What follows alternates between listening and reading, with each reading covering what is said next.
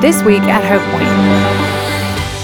If the task of the beast is to use his mouth to speak blasphemy, then the task of the church is to use our mouth to speak truth louder than the beast. That's what he's called you to do. You say, when the beast is active, what's our strategy? Preach more. Sing more. Gather to pray more. We're so glad to have you join us for today's message. We pray that it would challenge and encourage you to applaud God, follow Christ, and live on mission. Let's listen now as Richard speaks to us from God's holy word. William Carey was born on August 17, 1761 in Northamptonshire, England. As a young man, he was obsessed with the conviction that the gospel of Christ should be preached in every part of the world where Jesus was not known. He would spend 41 years of his life serving God in India. Ronnie and I have had the privilege of spending precious days where he served in Calcutta. He faced so many obstacles before he left and while he was there that I would say any one of those obstacles would have caused many of us to turn away. He had to drop out of school at age 12 because his family was so poor he had to become a shoemaker, a cobbler. But even while studying, even while working in the shoe house, he studied Latin, he learned Latin. He preached a sermon to be accepted to be a minister, and he was turned down at his ordination because he didn't have a formal education. While living in England, Carey and his wife Dorothy lost 2 children in infancy to disease. Very few of his pastors really believed that we should go around the world leaving our home for the gospel, so he was underfunded and had to move 5 times his first year just to be able to afford housing. In 1794, his 5-year-old son, Peter, died in Calcutta. 1 year later, his wife began to experience a mental breakdown because of the stress of that and many other things related to a very difficult culture.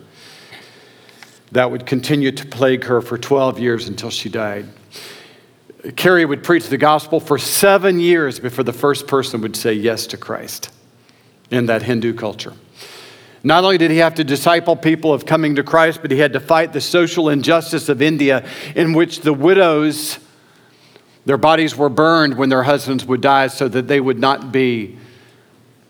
killed, so they would not be a burden on society and the family. It was a practice he put an end to, or fought to put an end to.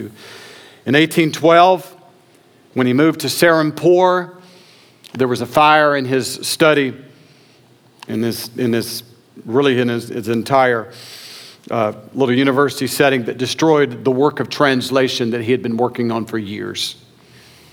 But despite the endless hardships that he faced, he stayed in India for 41 years. And because he stayed, a worldwide movement of missionaries launched out of Europe and even eventually in America to go to Asia and to go to all parts of the world because of the example of William Carey, who was later referred to as the father of modern missions. When William Carey, before he died in 1834, he was asked at a lecture, well, how did you do it? How did you survive all of that, not just 41 years in India, but the entire life before? And this was his answer. He said, well, I just learned how to plod. Nothing big. Word plod means to work at a task slowly, continuously, even though it's difficult. That's all it means. I learned how to plod. That's what the book of Revelation says is the answer for surviving these difficult days of being plagued by opposition if you're a follower of Christ. The Apostle John ends Revelation 13. This is supposed to be verse 10. Sorry about that. In verse 10 of Revelation 13, he says, this calls for patient endurance and faithfulness on the part of God's people. It is a call to, you say, what am I supposed to do in life? You're supposed to pursue God's calling on your life, to be faithful to that and to endure even when that calling causes you to suffer. That's all you're supposed to do.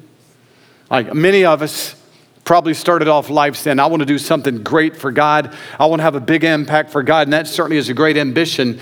But God never calls us to do anything for Him that is visually and measurably large. What He calls us to is to be faithful to a call that He puts on our life, whether or not we see any success with that or not, and to endure when that call is hard. He doesn't call you to be healthy. He doesn't call you to have a good retirement. He doesn't call you to live a long time. He calls you to be faithful to a calling He placed on your life and to endure when that calling is hard. Revelation 13:10 comes at a point, a series of 9 verses that preceded it, where the Apostle John introduces us to an entity, a force that's going to work against your faith, going to work against the faith of the church. Is why we needed to come together today and sing, as Hunter said, to sing to one another, sing to God and to one another, to again be able to resist the force that's working against you. One in Revelation 13 that's known as the Antichrist. This is how the book describes his power against the church. Verses 1 through 7, the dragon gave the beast his power and his throne and great authority, and the whole world was filled with wonder and followed the beast. People worshiped the dragon because he had given authority to the beast. They also worshiped the beast and asked, who is like the beast and who can wage war against the beast? The beast opened its mouth to blaspheme God. It was given power to wage war against God's holy people and to conquer them. So in our study of Revelation, we spent chapter 12 looking at one called the dragon that chapter 12 identifies as Satan. And here in chapter 13, we see where Satan, the dragon, gives his power to some earthly entity. So it's no longer just this invisible entity called Satan who's behind the scenes. Now, physically, there's an entity on earth called the beast that has the power of Satan. Actually, there are 2 beasts in chapter 13. One of the beasts comes out of the sea, and one of the beasts comes out of the land. So you can just sort of see the dragon and 2 beasts is sort of a holy or an unholy trinity of evil work against the church in the last days. So the Bible says that this dragon, Satan, stood on the shore and saw the beast coming out of the ocean. If you're new to the book of Revelation, I asked a young man last week, how are you doing with our study? He said, well, man, I'm just confused about all of these Dungeons and Dragons talk.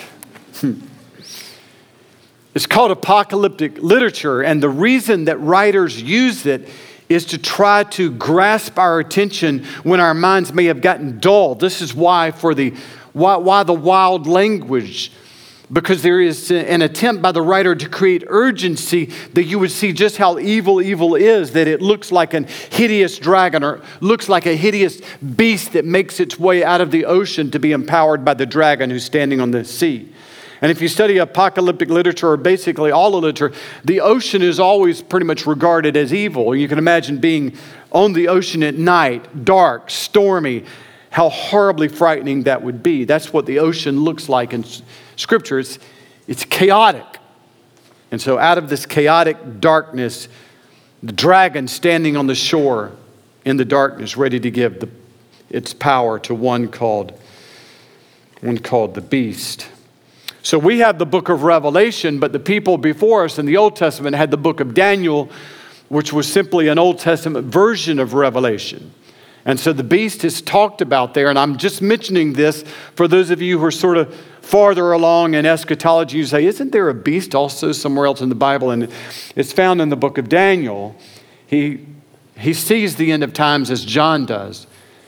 He says in chapter 2 of verse 2, in my vision at night I looked, and there before me were 4 great beasts, each coming out of the sea. I'm sorry, that should be Daniel chapter 7. Sorry about that. Daniel 7, verse 2. I had a vision of 4 great beasts coming out of the sea. So if you read the book of Daniel, these are the 4 beasts that he saw. One of them looked like a leopard. One of them looked like a bear. Beast 3 looked like a lion. And beast 4 was simply a terrifying animal, much worse than the others.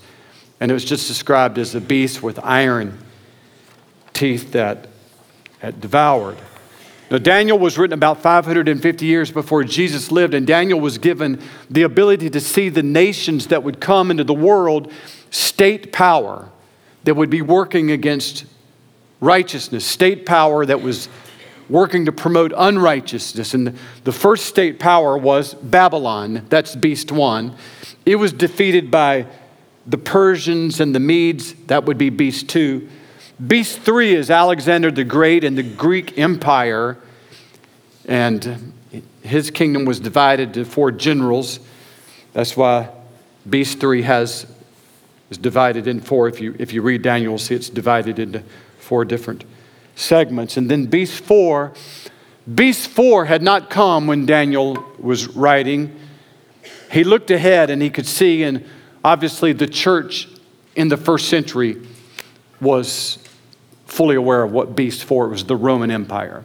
There had never been any vicious attack and onslaught of unrighteousness against the church like the Roman Empire. That's why beast four is a beast with terrifying teeth. For over 3 centuries, the Roman Empire terrorized the church. And so we also know that in the end of times, it will be beast number 4 that continues to raise its head through in cycle after cycle that we also deal with in the church. And that's why here in Revelation chapter 13, we see that beast number 4 is a combination of all the beasts that Daniel saw. Look, the one beast in Revelation 13 is a combination, in verse 2, of a leopard, a bear, and a lion all combined together. So the final beast of history, as the Antichrist gets more and more power, is a combination of every beast, of every God-opposing state power ever. And that beast will have a power at the end of verse 5 to terrorize the church for 42 months, which I have tried to tell you in 3 sermons that 42 months is apocalyptic language to describe all of the time from the resurrection of Jesus Christ to his return. 42 months is the period in which we're living now. You would just have to go back and listen to earlier sermons. We are dealing with the 4th beast. We're dealing with the beast of Revelation 13. You will see in this talk today, he grows, rises, is subdued, and then rises again with increasing power. So that would raise the question today, which you would want to know from anybody who's teaching Revelation, who is the beast? Next week we look at, he obviously has a number, 666, and we'll get to that later, but just a general description of the beast now would be something like this. The beast is a powerful force that opposes God and those who serve Jesus Christ, his son.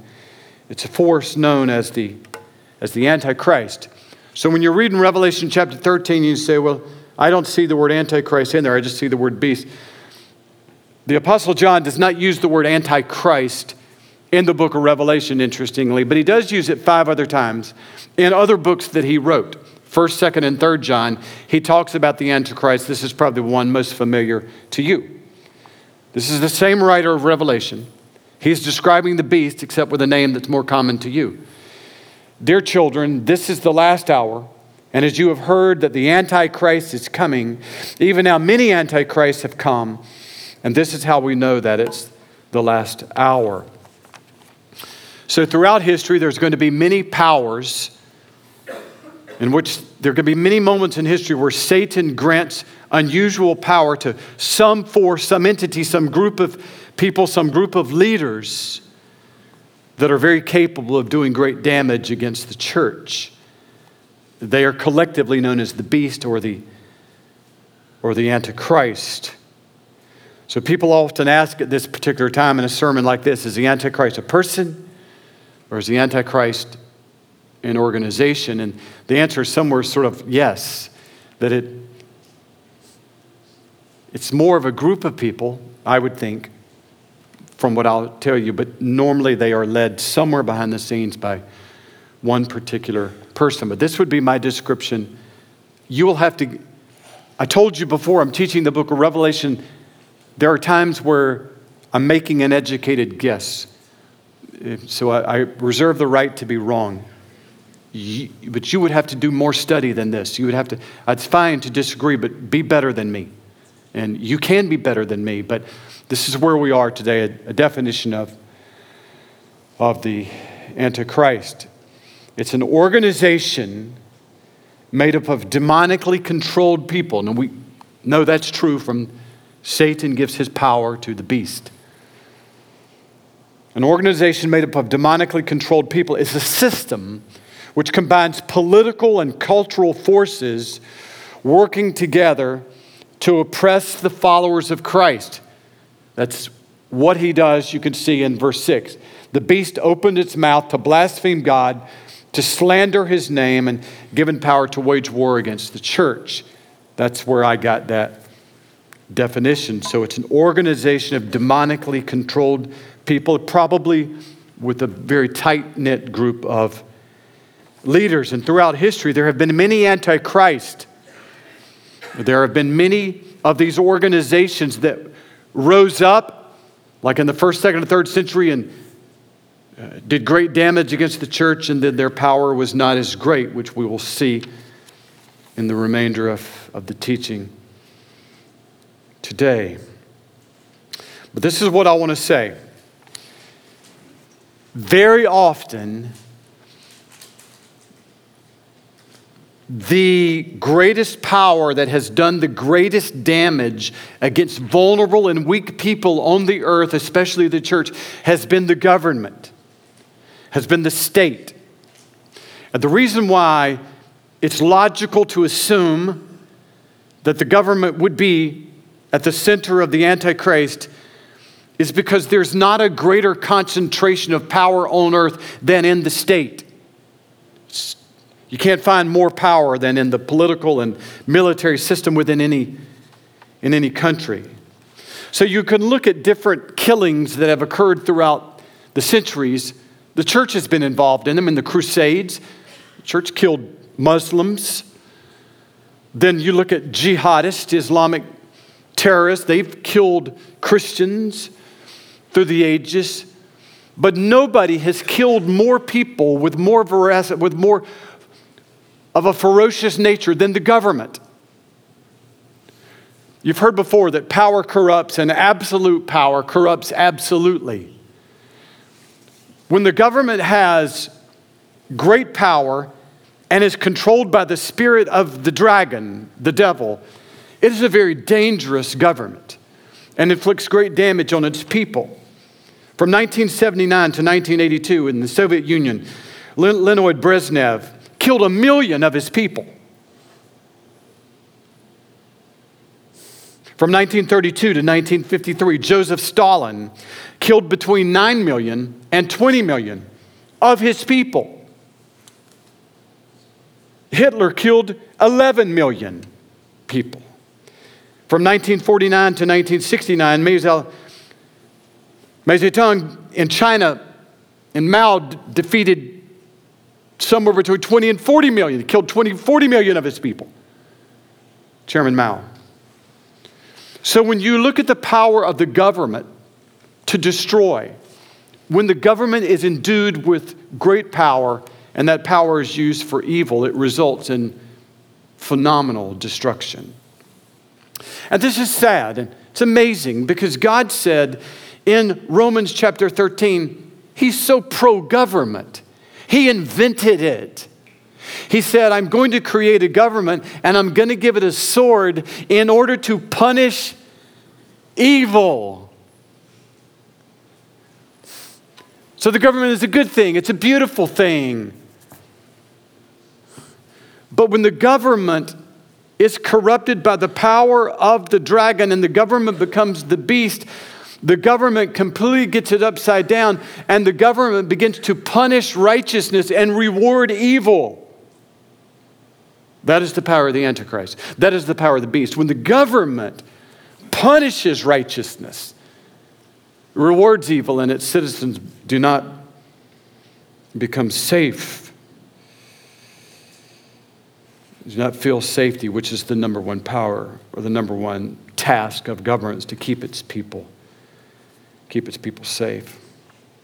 But in no way do I want to limit the beast to the power of the government, because oftentimes it is a combination of powers. It could be a political power, combined with the power of social media, combined with the power of education institutions, and even with the power of industry, just an entire cultural power working to promote evil and to suppress righteousness. That is the power of the beast. It's interesting that one of the reasons that the world so admires the beast is when it begins to rise with a new power to do evil. It catches the world's attention. Romans 13:3-4, one of the heads of the beast seemed to have a fatal wound, but the fatal wound had been healed, and the whole world was filled with wonder and followed the beast and asked who is like the beast and who can wage war against the beast. So you say, why does the world follow this beast? Because the world, which loves evil, longs for its jurisdiction to participate in evil to increase, and that's made possible when the government is corrupt.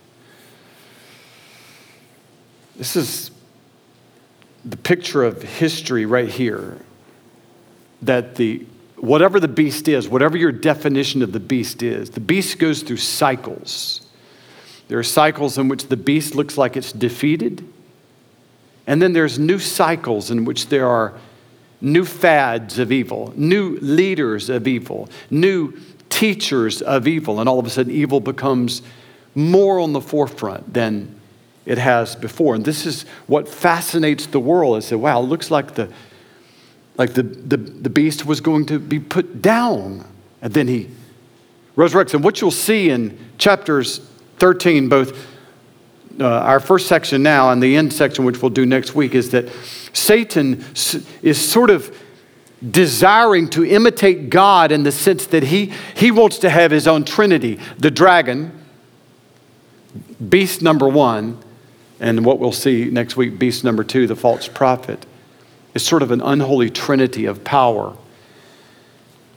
And so here, Satan is sort of imitating Jesus in resurrection. And we see this in history where it looked like that there were times where the beast was going to die. In AD 68, after ruling a tyrannical period of reign against the church, Nero died. He committed suicide in his 30s. And in AD 68, it looked like Rome was done. And so there was a great rebellion, an uprising by zealous Jews in Judea. This is our time. We're free from Rome. Well, then there was another Roman emperor named Vespasian that came and put down that uprising and installed his son Titus to be over Judea, treating that area of the world more harshly than ever, followed by his brother Domitian. And so, again, it looked like Nero was dead, Roman Empire was dead, but then it was 3 more centuries of complete evil against, a complete cruelty against the church. Now, this is something we see cycle over and over again in history. That you'll see periods of great revival in the world where it looks like evil's defeated to a great degree, and righteousness is being celebrated. You look at the colonies here, New England in 1741, the Great Awakening. It was just a period of mass darkness, and all of a sudden, George Whitefield, Jonathan Edwards, just tremendous preaching, and it looked like all America was going to be saved. And then the beast brought darkness back into the land. 1857, the great prayer meeting that took place in Manhattan. Great prayer awakening under Jeremiah Lampfire in 1857. So many people were coming to Christ, they dug holes in the Hudson River ice to baptize them. And then evil creeps in again. The beast rises. 1904, the Great Welsh Revival. Like, wow, evil's defeated and Europe's coming back to Christ. And then you can look at Europe today. You look at the United States today, and you can see, that the beast is rising again. It's a new resurrection of evil. We live in a nation that loves evil, loves perversion, as we've never seen it. And with that comes the outbreak of violence. You can't have one without the other. So when John is talking about the fatal wound of the beast being healed, he's talking about evil coming back. And how interesting it is that the world gives their worship and their allegiance when evil is resurrected, not when Jesus Christ is resurrected. The whole world follows one whose very purpose is to rise and inflict destruction and violence. That's who they worship. They don't look at Jesus Christ on the cross who died in order to end guilt and condemnation and to produce peace. Because the world loves sin, they love one who promotes sin. So in these kind of days, the question is asked, who is like there it is at the end of verse 4, who is like the beast? Because we're sort of intimidating. If you're honest, you're pretty intimidating right now, the times in which we live. Who is like the beast? Because right now, if you're honest, you will have to agree with this statement that when the beast is active, there's an excitement in culture about evil. There is an excitement when evil leaders enact evil laws. There's an excitement when corporations give money to evil causes. There's an excitement when the news social media is permeated with that which is not true. When schools and universities plant seeds of doubt in the minds of students, causing them to leave and fall away from the church, which we're seeing in epic proportions. When the beast is resurrected with new power, culture loves the evil that he produces. Here's the main activity of the beast. We've seen this. This is our fourth time. Not surprised. The beast opened its mouth to blaspheme God and to slander his name and his dwelling place and those who live in heaven. So once again, we've seen maybe the fourth teaching in a row in which the way that the beast works is to use his mouth to bring people down, to spread lies, to spread deception. What do I mean by blasphemy? Because this is what his task is. His task is to blaspheme God. Here's how I would describe the blasphemy of the beast. Wherever the character and purposes of God are intentionally dishonored, you would have the work of the beast. Wherever lies about God are intentionally communicated to deceive weak minds, you would have the activity of the beast. So what would be a good definition of blasphemy in our culture? Probably the best that I could offer would be the teaching of Richard Dawkins. He's an evolutionary biologist, a former professor at Oxford. And I have 2 or 3 pages of notes that I took on how he has sought to use his mouth to bring students into university settings away from Christ. I don't have time for that. I'll just read you a quote from his book, probably most well-known book, The God Delusion. In The God Delusion, he says that religion is like a child having an imaginary friend. He says that's what we've come here today, to just worship our imaginary friend. He said, except this is what he says, unfortunately, the God delusion also possesses adults and not just a minority of unfortunates in an asylum. Now, the God delusion possesses a lot of people.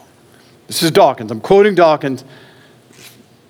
I'm quoting Richard Dawkins. I'm not professing this.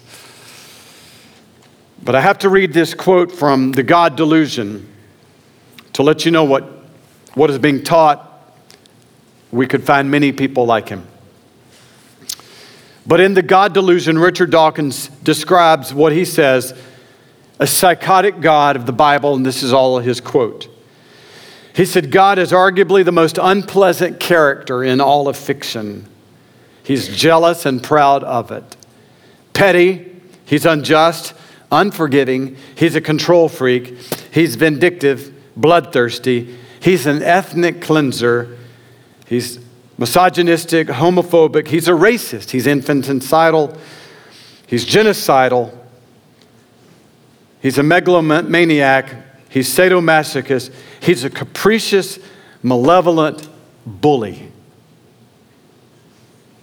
And he travels from campus to campus spreading that. And people love it. When the beast is active, culture loves blasphemy. So that's what he does. He speaks blasphemies against God, sometimes through authors, sometimes on Twitter, sometimes through professors, sometimes through politicians. And the blasphemies that come from his mouth, from the beast's mouth, are so strong that it's intimidating. I know you feel that right now.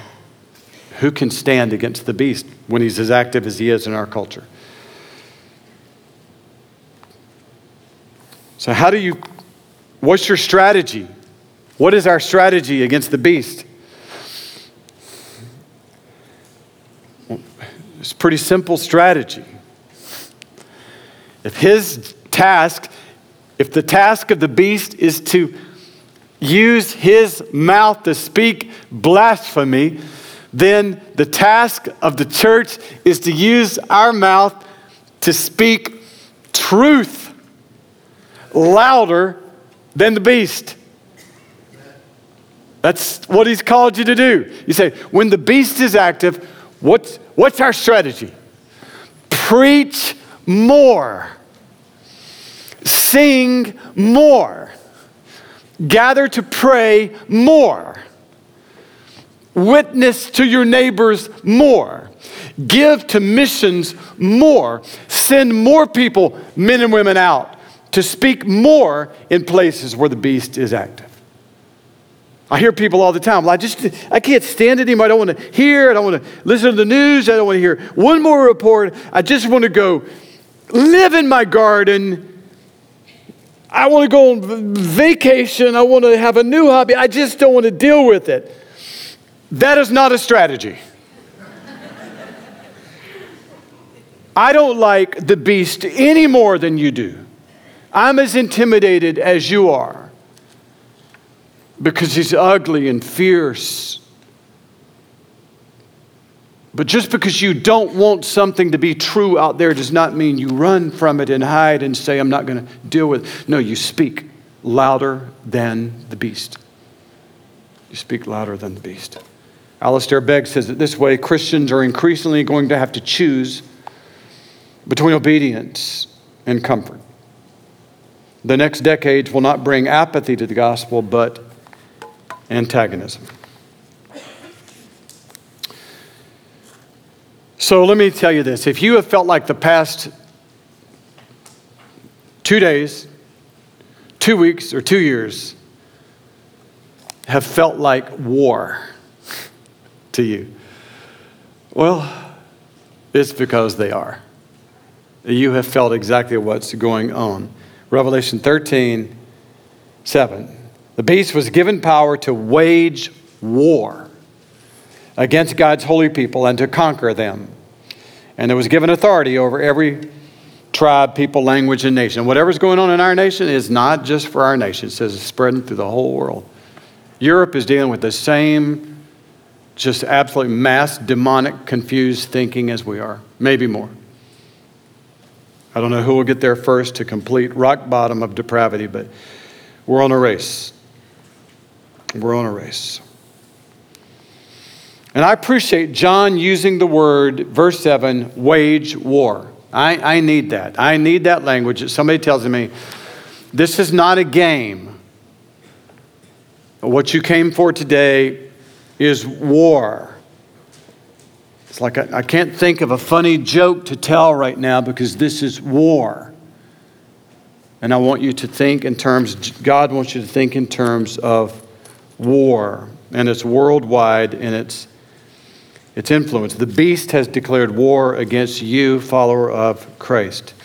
Well, if we ended here, it would sort of be a hopeless thing. And you go, well, I don't really know, in light of this, is there any hope for the world? And there is. And John tells us, all inhabitants of the earth will worship the beast. That's not the hope part. Here's the hope part. All whose names have not been written in the Lamb's book of life. The Lamb who was slain from the creation of the world. That's the hope part. Before the first day of creation, before the first drop of water. I skied yesterday at Lake Kiwi. It was very cold. But before there was any drop of water in Kiwi or the Atlantic Ocean, before there was one ray of sunshine, before there was a cloud in which the hawks could fly, before there was anything, God looked down the corridor of history and saw the activity of the beast, the rebellion of the world, and he saw that I was living in my sin along with you, and God in his electing grace wrote my name in the book of life and wrote it in red ink because Jesus Christ 2,000 years ago was going to leave heaven and die on a cross for the forgiveness of my sins. And because of that finished act, his death and resurrection, I am going to make it to heaven. Amen. My name is written in the book of life. So no matter what happens on this earth, no matter what the beast does, no matter what I lose, no matter how many battles along the way, I am going to make it to heaven because my name has been written with the blood of Christ in the Lamb's book of life. And so what I need to do is I need to get a hold of reality and say, I'm going to heaven. And I need to learn how to deal with a little bit of adversity along the way. Because that's what John says is coming. Whoever has ears, let him hear. And we love that phrase, whether John says it or Jesus. And what he's saying here is, you know how to listen and you are really good at obtaining information. But do you know how to hear? Do you know how to hear God so it changes your life? We're better at listening than we are hearing. He said, hear this. There's going to be some suffering along the way. If anyone is to go into captivity, to captivity they'll go. In prison for Christ. In Iran. Christians living in boxcars right now in prison. If anyone is to be killed with the sword they'll be killed. 260,000 last year around the world. You will not find this quote in Joel Osteen's book, Your Best Life Now. Because John is trying to prepare us. We're headed to heaven, but there will be suffering along the way. It may involve your business. It may involve your personal finances. You may lose your health in your fight against the beast. You may lose your freedom in the fight against the beast.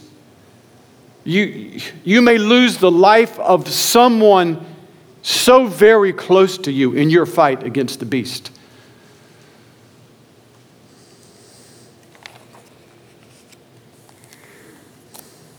So what do we do? That's why John ends the way he does. He gives us this is all part of his ending speech. This is not like a graduation speech where the actor from Hollywood comes and says, you all are going to change the world. It's not like a pregame speech by a coach that says, we're going to win today. We're going to totally smother this team. He didn't say that.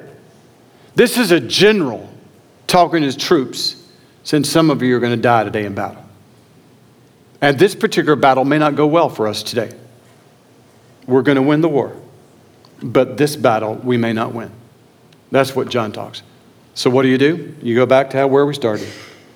This calls for patient endurance and faithfulness on the part of God's people.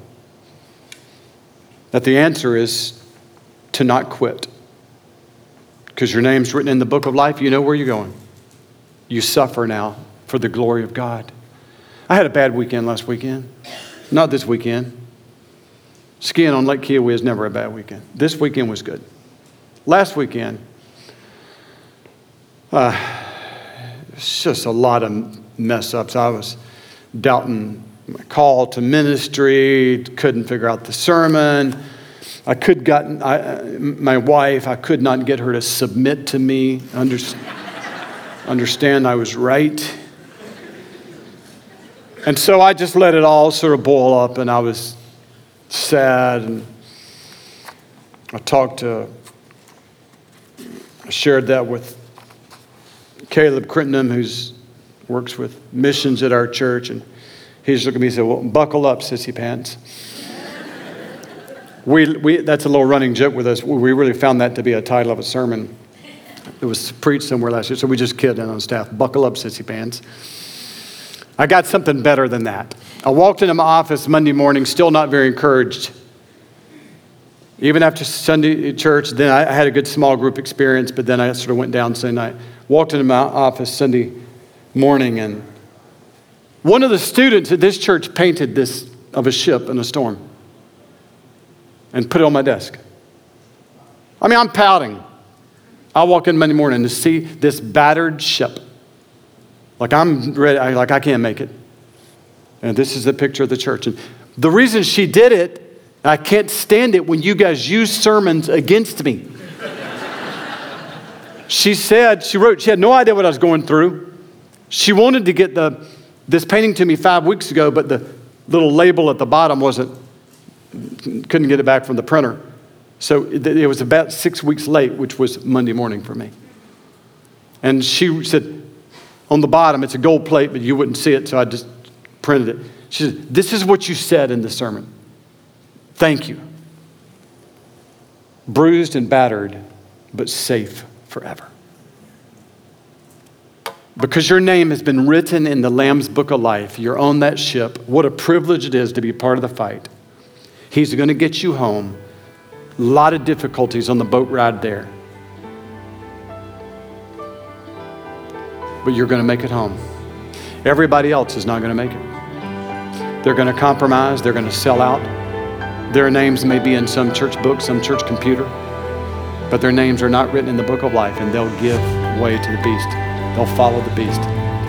They'll cave and compromise and follow the beast. But you, whose names have been written in the Lamb Book of the Life, on this ship, Jesus, the captain of your salvation, lovingly leading you through the storms of life, is leading you to the safe harbor of heaven. You will arrive there bruised and battered, but safe forever. We hope you've enjoyed this podcast from Hope Point Church in Spartanburg, South Carolina. If you would like to learn more about us or give to this ministry, please go to our website at hopepoint.org. We hope you can join us again next week.